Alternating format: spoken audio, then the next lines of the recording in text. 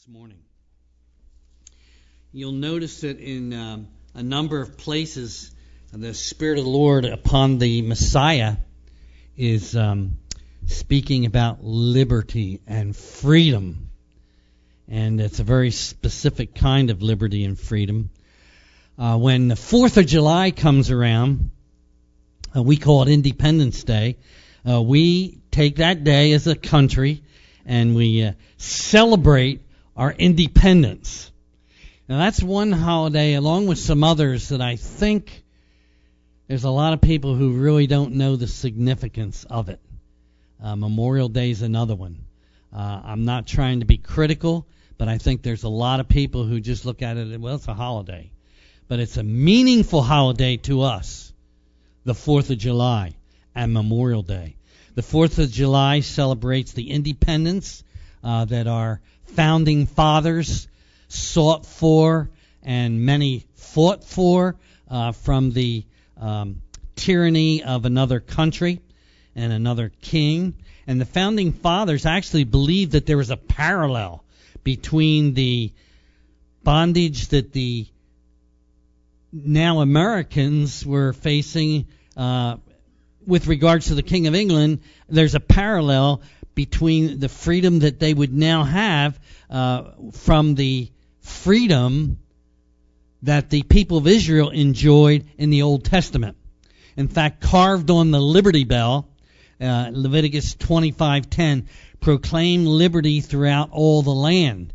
And the people of Israel really did experience, when they were in fellowship as a nation with God, tremendous liberty. And I just happen to be, you don't have to touch me or shake my hand after the service, but I happen to be one who had the privilege of touching the Liberty Bell. Years ago, they had it in a different location. And it's awesome to see, it's awesome to understand about the bell, ringing out the freedoms that we have in our country. And we do have freedoms. We still, I believe, live in the greatest country on earth. And with all of its needs and its problems, we are really blessed. Freedom. We have it. This morning, you can go where you want to go. You can drive where you want to drive in the country. In many other countries, there's tremendous restrictions. Multitudes of people, I believe, in our land do not understand the freedom that we do have. Now, I chose this passage of Scripture, Isaiah 61, and I chose the title for the message. It comes from verse 3, where it says that the Messiah will give them beauty for ashes.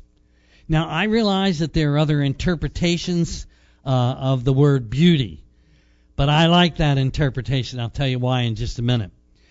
The Messiah, when he comes, is going to do certain things, okay?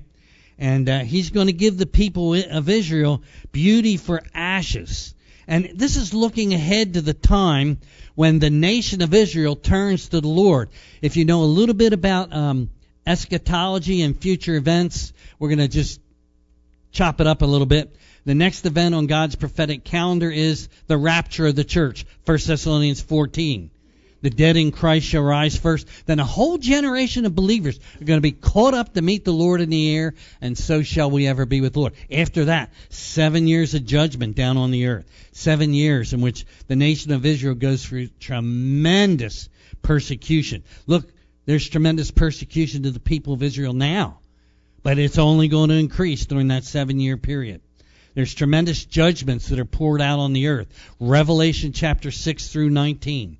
But then Jesus Christ, Revelation 19, comes back again down to the earth, and there will be those who will recognize Jesus as the true Messiah. And then they will turn from, they will experience beauty for their ashes. The ashes are used as a symbol. They were placed on people's heads in Old Testament time as a sign that they were in humility and repentance before God. Ashes, the remains of burnt wood, that type of thing. Those ashes were put on people's head as a significant symbol of the fact that they really were humble before God and they were turning to the Lord. Well, the people of Israel are going to do this, and I'm just going to read briefly the passage. It's Romans chapter 11 where it says, Blindness in part has happened to Israel until the times of the Gentiles have come in. So then all Israel, Romans chapter 11, will be saved. As a nation, the people are going to turn to the Lord. As it is written, the deliverer will come out of Zion, and he will turn away ungodliness from Jacob. For this is my covenant with them, and here you go, and I will take away their sins. And it's going to be an awesome time when the people of Israel and the Jewish people today, those in the nation of Israel, do not recognize our Savior as the Messiah.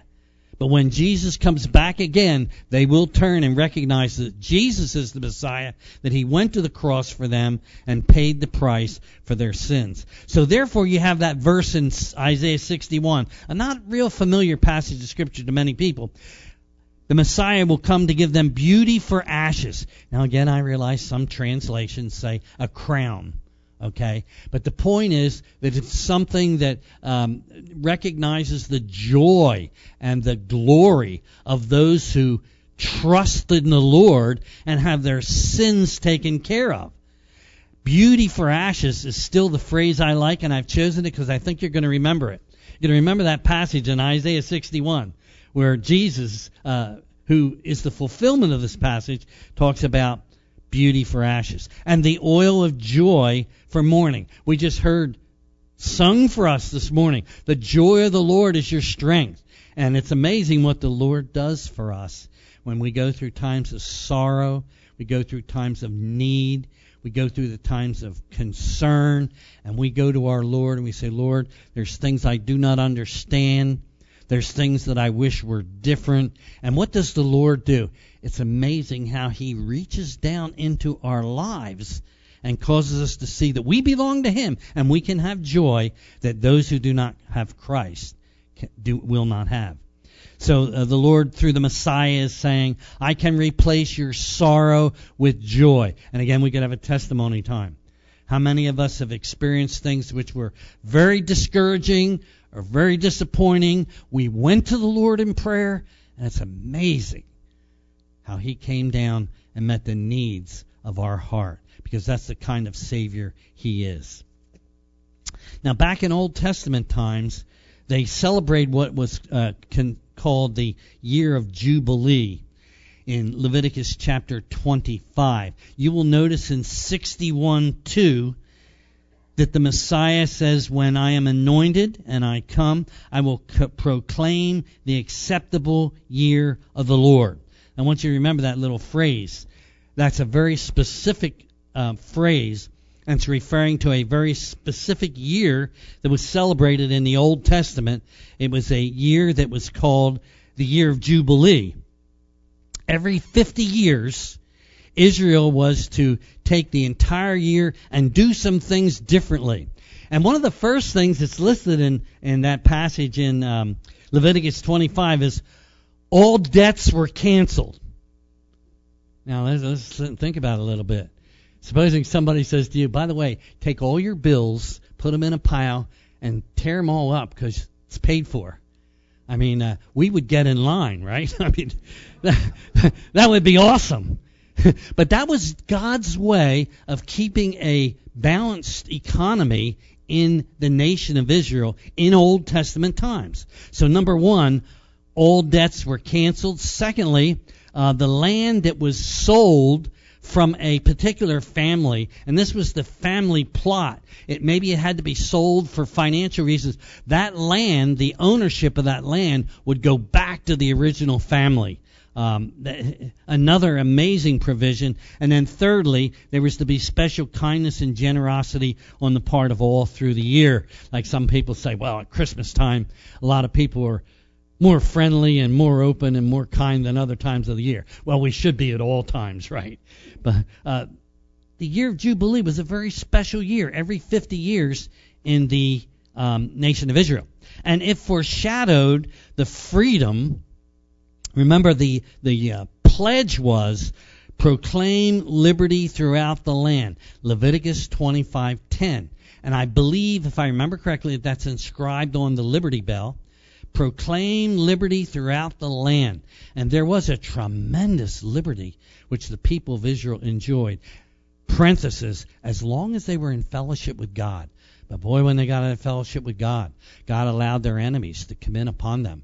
And it's amazing what happened as a result of that. So this freedom was a foreshadow of the freedom that Jesus Christ gives us, we who put our faith and our trust in Him. In fact, the Bible is very clear. If you're looking at cross-references, you might want to think about Colossians 2:13, where it says, the cross of Jesus Christ cancels all our debts. Every sin debt that we have before God, Jesus already paid for it on the cross. That's why we can experience forgiveness. That's why we have a spiritual freedom. We're not doing things in order to go to heaven. We don't try to be good to go to heaven. We don't give to the church. We don't do social helps in order to earn our way into heaven. Jesus Christ paid the price. And Colossians 2:13 says, having forgiven you all trespasses. Now that's a beautiful concept. And sometimes it takes some Christians a while, even those who are saved and know Christ as Savior, to realize that all their sins were already paid for by Jesus on the cross. And listen, the sins of the future too, because we're not going to be sinless. If we sin as Christians, we can lose our fellowship with God, but we will never lose our sonship or our relationship with God. The relationship between you and God can become very strained. And in fact, the Bible talks about people who are saved, who wander away from the Lord, and it's in 2 Peter. This is some concept. And they actually get where they forget that they were saved. And they were pardoned from their sins. Well, you see, the Lord, after this morning, don't ever forget that Jesus Christ paid for all of your sins on the cross. Colossians 2:13, having forgiven you all trespasses. Now, there's some responsibility we have in relationship with that. Because the Lord has forgiven us, we have two responsibilities. Number one, and I've prayed with people, and you have probably too over the years, we have to forgive ourselves. I've prayed with people who have said, I can't forgive myself for what I have done willingly and knowingly against God. Okay? What would you say to that person? What would you say to that person who says, I can't forgive myself? You need to do it. If God can forgive you, you can forgive yourself. Secondly, we also need to learn to forgive others. And that, remember, we've talked about this before, the subject of forgiveness. One of the hardest things we're asked to do as people. There are many other things given to us in the Word of God. But to forgive others who sin against us, that's very hard to do. But it can only be done through the power of Christ. And Philippians chapter 4, the apostle says, I can do all things through Christ who strengthens me. Now, stay with me.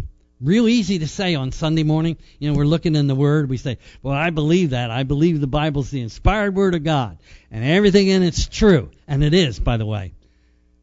Well, it says that we are to forgive others, even our enemies.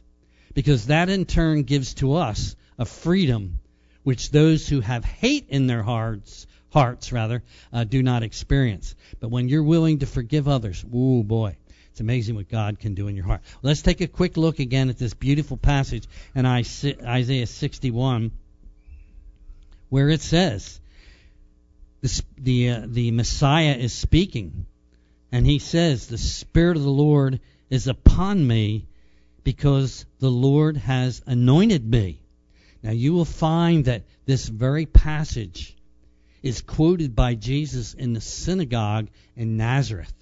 In fact, that's his first actual public message.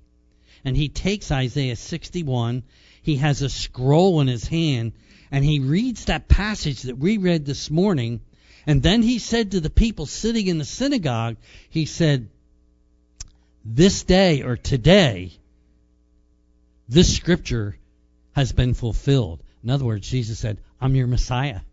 I'm your Savior. I came for you. Jesus is awesome as you read the scriptures and see the things that he did. One of our our theme actually for the new year is renewing our passion for Christ and His church. And if you will slow down when you read the Bible and see the awesomeness of Jesus Christ and what He has done for us. Well, let me back up a little bit. Remember I said Jesus, when He died on the cross, He paid for all our sins? It's pretty awesome, huh? It's awesome. It's something that we don't want to take for granted. We've been forgiven. There are multitudes of people and all kinds of religions in the world who are trying to do all kinds of things in order to obtain favor with God. We don't have to do those things. God shows us favor, grace, when we believe that Jesus literally laid down His life for us. In fact, Jesus Himself defined His mission, John 3:17, where it says, God did not send His Son into the world to condemn the world, but that the world might be saved through Him. Salvation. For the Son of Man, Jesus said, has come to seek and to save the lost. So today, when you look at society today, you see people, and there's literally only two kinds of people. Those who are saved and on their way to heaven, or those who are lost and on their way to an eternal condemnation, separation from God. But God's not willing that any should perish. He sent Christ to die. And when people hear the message of life in Christ, it's amazing how many do turn to Him. So this freedom that we have in Jesus Christ is spelled out clearly in the New Testament. Galatians 5:1. Stand fast in the liberty or the freedom in which Christ has made you free. We have a tremendous freedom. Okay, what is the freedom?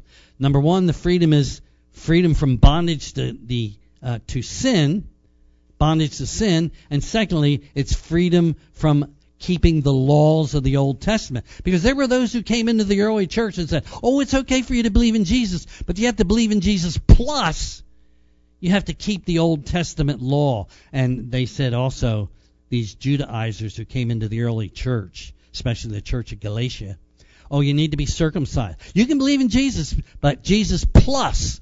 You and I know that the gospel is very clear, isn't it? It's faith in Christ alone. He gave His life for us. He's an awesome God and Savior. And we've been set free. And I had to turn to these two verses.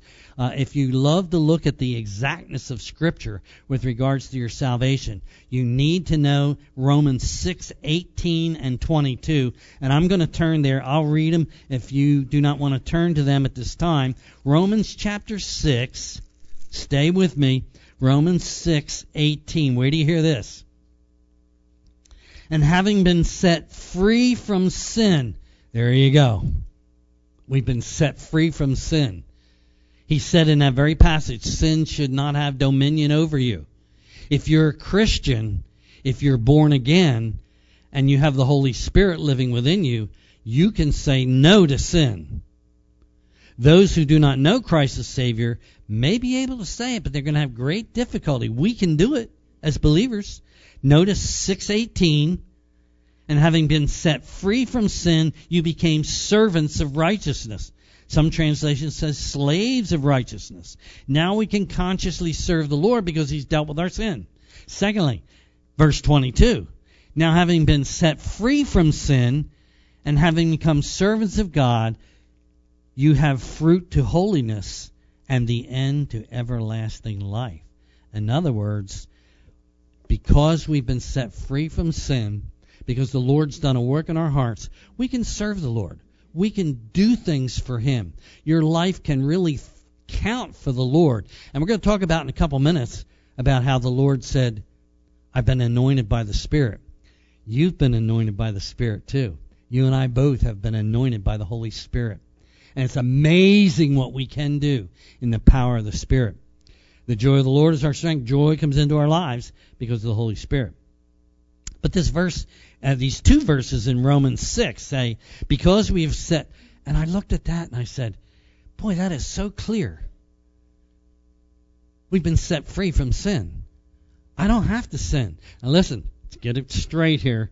None of us are sinlessly perfect. We're not. We can fail the Lord, but what are we supposed to do? 1 John 1:9.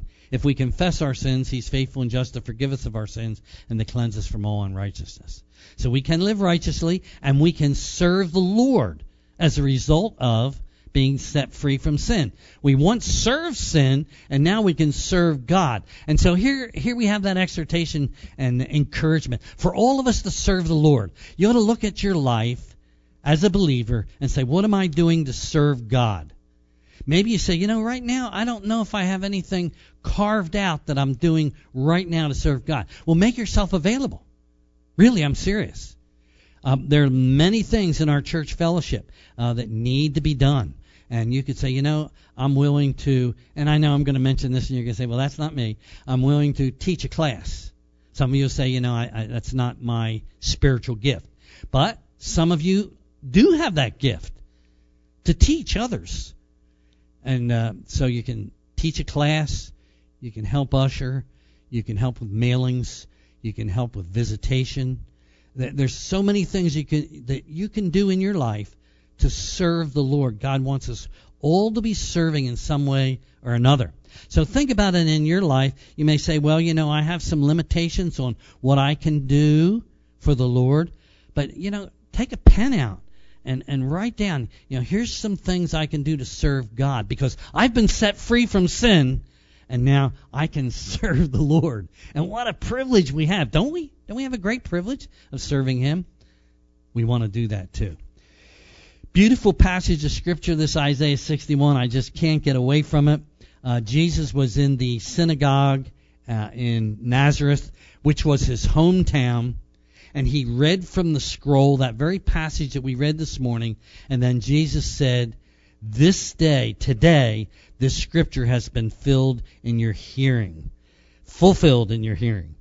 Jesus continues, you see. There's all these phrases in here about setting people free. Well, that's what the Lord continues to do today. He sets people free from sin. And let's go back now to the beginning of the passage where he says, the Spirit of the Lord is upon me, and He has sent me to proclaim the acceptable year of the Lord. Now again, the acceptable year of the Lord, the year of Jubilee, every 50 years. Remember we mentioned that our founding fathers felt that we had a tremendous freedom that other countries didn't have with their kings and their rulers, and this is true today. We still have a tremendous freedom. Well, our founding fathers would take this passage from Leviticus, and they would say, proclaim liberty. We want to have a freedom. We don't want to be bound like the people in other countries are under those who are demagogues and various kinds of leaders. The year of the favor of the Lord. This is the year of the favor of the Lord. And what do we mean by this? Well, we mean by this that the freedom that Christ gives is available today. Now, let's look at that verse again. 61:2. You'll notice he says, to proclaim the acceptable or the favorable year of the Lord, and Jesus stopped reading there. Don't miss this now. Jesus stopped reading between 2a in Isaiah 61 and 2b, because the day of vengeance of our God is future from us today. He didn't come the first time to initiate the day of vengeance of our God. That day is coming. The earth will be judged for its unrighteousness and its ungodliness. That day is coming in the future. But he stopped reading in the middle of that verse because the day of the gospel, sharing the good news, is here right now. I thought it's interesting also, and I love this passage. You read on down in verse 3. He came, the Messiah came to comfort those who mourn, to console those who mourn in Zion, to give them beauty for ashes. There it is. A tremendous joy for their repentance of sin. The oil of joy for their mourning. Israel's going to be turning to God. They've experienced tremendous persecution and hatred for years. But the day is going to come when they're going to turn to the Lord. The garment of praise for the spirit of heaviness. that they might be called the trees of righteousness, the oaks of righteousness. I thought that was interesting. You know how God looks at you and me as believers? Strong. As trees. And you say, well, I don't feel strong sometimes. But listen, when your faith is in Christ and you know your destiny's heaven, you have a hope in your heart which multitudes of people don't have. They don't know what the future holds. They don't know what Russia's going to do. They don't know what North Korea is going to do. We do. Don't we? Who's in charge? Who's sovereign Lord? Jesus Christ. He's sovereign over the whole universe. He's sovereign over the nations of the earth. And we belong to Him. And as long as because our faith and trust is in Him, we become trees of righteousness. Israel, in their fluctuation, is going to become strong when they put their faith in their Messiah. And the purpose of this is found in the last part of verse 3, where it says, and through all this, God will be glorified. Now, very quickly, turn over with me to Luke chapter 4. It's interesting to see Luke chapter 4. I just want your eyes to look at this. Luke chapter 4. And notice with me, and I'm going to read it, picking up verse 16. So Jesus came to Nazareth, where he had been brought up. That's his hometown. Watch it now. And as his custom was, he went into the synagogue on the Sabbath day, and he stood up to read. And he was handed the book of the prophet Isaiah. And when he had opened the book, he found the place where it was written. Here it is. The Spirit of the Lord is upon me, because he has anointed me to preach the gospel to the poor. He has sent me to heal the brokenhearted. He has sent me to proclaim liberty to the captives and recovery of sight to the blind, to set at liberty those who are oppressed, to proclaim, there it is, that year, that special year, the year of Jubilee, to proclaim the acceptable year of the Lord. And he closed the book before that phrase, the day of vengeance of our God, because that's future from us. And he closed the book and he gave it back to the attendant, and he sat down. And all the eyes of those who were in the synagogue were fixed upon him, and he began to speak to them, and he said, today this scripture is fulfilled in your ears, in your hearing. And they say, wait a minute, isn't this the son of Mary? Isn't this the one who's the carpenter, who was raised in the city of Nazareth? See, people don't know who Jesus is. We know who Jesus is, don't we? Multitudes of people do not know who Jesus is. Isn't he the son of Mary? Wasn't he a good man? Didn't he perform miracles? Far more than that, Jesus of Nazareth is God the Son. John 1:1. In the beginning was the Word was with God, and the Word was. Amen. Wow. What an awesome God. Quickly, very quickly, look at these phrases which Jesus read and said he would fulfill. To preach the gospel to the poor. And that doesn't mean the economically poor, although he did minister to those who were economically poor. It meant to those who recognized their spiritual poverty. Recognize that I can't go to heaven on my good works. Sometimes you'll talk to someone who doesn't know Christ, and you'll say to them, what are you trusting in for you to go to heaven? What are you trusting in? And many times people will say, and we have to be concerned. Many times people will say, well, I'm a good person. I live a good life. I'm a good husband. I'm a good father. Will that get a person to heaven? Absolutely not. Only acknowledging our need for the Lord to preach the good news to the poor. The poor means spiritually poor, spiritual poverty. Jesus mentioned this in Matthew chapter 5. To those who say, Lord, I don't have anything to give you, but I'll take your forgiveness as a gift. That's what he means. Forgiveness as a gift. All our righteousnesses, Isaiah 64:6, are as filthy rags before God. To preach the gospel to the poor. So those who do not have Christ, the Lord says that they're spiritually poor. Secondly, to proclaim liberty. There it is. There's the freedom again. To proclaim freedom to the captives, those who are captive by sin. Every once in a while, you'll find someone in your sphere of influence who will say, please pray for so-and-so. They're really held captive by this habit, by this situation, and it's just like they're in bondage. Pray for them. And by the way, when we're asked to pray for people, what are we supposed to do? I know you know the answer. It wasn't a tough question. We're to pray for them, aren't we? When you walk around church fellowship here and someone says, I have a prayer request, what should we do? We should really write it down and say, I will remember you in prayer. I'm going to lift you up before the Lord because I believe in the power of prayer. To proclaim liberty to those who are captive, that would be spiritually captive by sin. Jesus said in John 8:34, whoever commits sin is the slave of sin. But those who are apart from Christ, they don't believe they're in slavery. They don't believe they're in bondage. But they really are. Thirdly, to provide recovery of spiritual sight to the blind.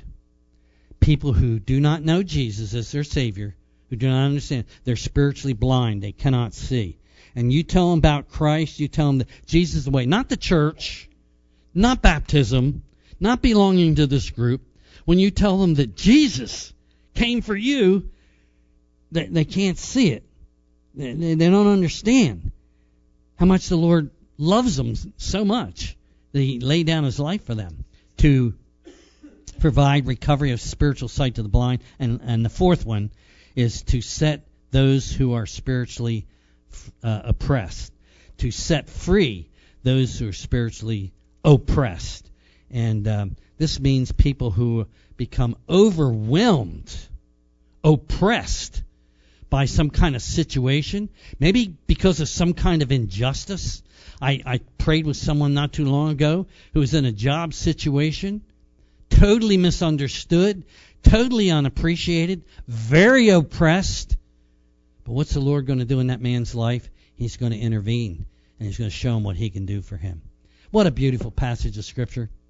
Spirit of the Lord is upon me, the Lord said, and He's anointed me to do these things. In closing, Spirit of the Lord's upon all of us who know Christ as our Savior. We've been anointed by the Holy Spirit. You've been anointed. I want you to remember that. Two things I want you to remember from the message. Not only beauty for ashes, which the Lord does for us too, but also I want you to remember we have been anointed by the Holy Spirit. When you were saved, when you asked Jesus to be your Savior, you were anointed by the Holy Spirit. It wasn't a physical act where someone took oil and placed it upon your head, as the kings were anointed in the Old Testament, and priests as well. But you were anointed. 1 John 2:20, but you have an anointing from the Holy One, and you know all things. That is, all things that God has revealed to you. 1 John 2:27, but the anointing which you have received from Him abides in you. So the anointing of the Holy Spirit, what is it? The Holy Spirit now lives within you who have trusted Christ, and He enables you to do all kinds of things for Him. He enables you to sing for the Lord. He enables you to talk to others about the Lord. He enables you to help others for the Lord. And all these things come through the Holy Spirit's anointing in your life. So this anointing is not only for some Christians. Every believer has been anointed by the Holy Spirit. And the question is, will you be yielding to the Holy Spirit? Will you realize you've been set free from sin in order to serve the Lord? Now remember, you're going to be checking up. What am I doing in ministry now for Christ? Because I've been set free from sin. Secondly, I want you to remember the anointing of the Holy Spirit. And secondly, I want you to remember you have a tremendous freedom, a desirable freedom, which multitudes of other people do not have. This freedom that you have is you're not working your way to heaven. You're not trying to be good to go to heaven. You're not trying to do works in order to find favor with God. He already loves you and died on the cross for your sins. You've been set free from sin. We looked at that phrase a number of times in Romans 6. And because we've been set free from sin, we can really allow our lives to count for the Lord. So would you leave with that encouragement this morning that you've been anointed by the Holy Spirit as a believer, and you've been set free from sin so you can now serve the Lord. The hymn writer said this in "Oh, for a Thousand Tongues." He breaks the power of canceled sin. He sets the prisoner free. His blood can make the foulest clean, and his blood availed for me. That's awesome. Let's pause in closing prayer. Have you received beauty for ashes in your life? Are you absolutely sure that Jesus is your Savior? You need to be sure. You don't want to spend any more time worrying about whether or not you're going to go to heaven. You need to be sure that Jesus Christ is your Savior. Believers praying. Believers praying. Could be that you're here this morning and you do not know Jesus as your Savior. You're not sure that you're going to heaven. Well, this is the acceptable year. This is the year of freedom. It's like the 50th year in Israel. And the freedom that God wants to give you is freedom from sin's power in your life. He wants to forgive you of all your sins and say, today, you're going to heaven. Not because you do good things. Because you've reached out to the one who is anointed by the Father in heaven, Jesus Christ, the Messiah, the Savior. This morning, there may be 1, 2, or more who are here with us this morning, and you've not come yet to Jesus and said, Jesus, I believe you are the Messiah, and I believe you died for my sins. I had to do that many years ago. And I don't know when you trusted Christ, but I hope that you can look back on a time when you said, Jesus, I believe you set me free and gave me the ability to live for you. And I know I'm not all that I should be right now, but I have the Holy Spirit who will help me to serve you. So while our heads are bowed and our eyes are closed, I'm going to do this morning. If you're not sure that Jesus is your Savior, that you experience the freedom from sin, no more oppression in your life, no more doubting that you're going to heaven, get that away. I want you to do this morning. If you want Christ to be your Savior, I want you to get up right out of your seat and come on, sit on the front row. We're going to have closing prayer together, you and me. Dismiss the congregation. This morning, if you're saying, I need Jesus to be my Savior, I'm stepping out. I want Christ in my life this morning. I want you to come forward right now. We're going to pause for a moment. You say, wow, what's he asking me to do? I'm asking you to step out for the Lord. I've known many people over the years. It took a morning service like this with the message of Jesus Christ and the being set free from sin to cause them to step up and step forward and pray and receive Christ. Let's do it today. Anyone? Step forward. Believers praying. In closing, while our heads are bowed and we're quiet before the Lord, because we've been anointed by the Holy Spirit, let's ask the Lord to really use us. Because the anointing, the purpose of the anointing is to give us the power and the presence of the Lord. You should be able, when you're driving home, to know that the Lord is with you. You should understand that He will give you the power to do what He asks you to do. You should be realizing that you can serve the Lord. Your life counts for Him. And no matter whether anybody else recognizes it or not, God can use you to speak to others because you have the Holy Spirit. You've been anointed like Jesus was anointed. What did He do? You say, well, He was the Son of God. Yes, but all that He did in the power of the Holy Spirit. This passage of Scripture has spoken to my heart, and I hope it's spoken to your heart. Wow. What phrases? Romans 6, set free from sin in order to serve God acceptably. Thank you, Lord. Lord, we thank you this morning for being with us here. Thank you for each one here. When we go into the afternoon or we go to the fellowship dinner, may we have in our minds and thinking the beauty of Jesus Christ. And may our passion for Christ and what He can do and has already done in our lives, may our passion for Christ keep increasing. And we're going to thank you in Jesus' matchless name. Amen.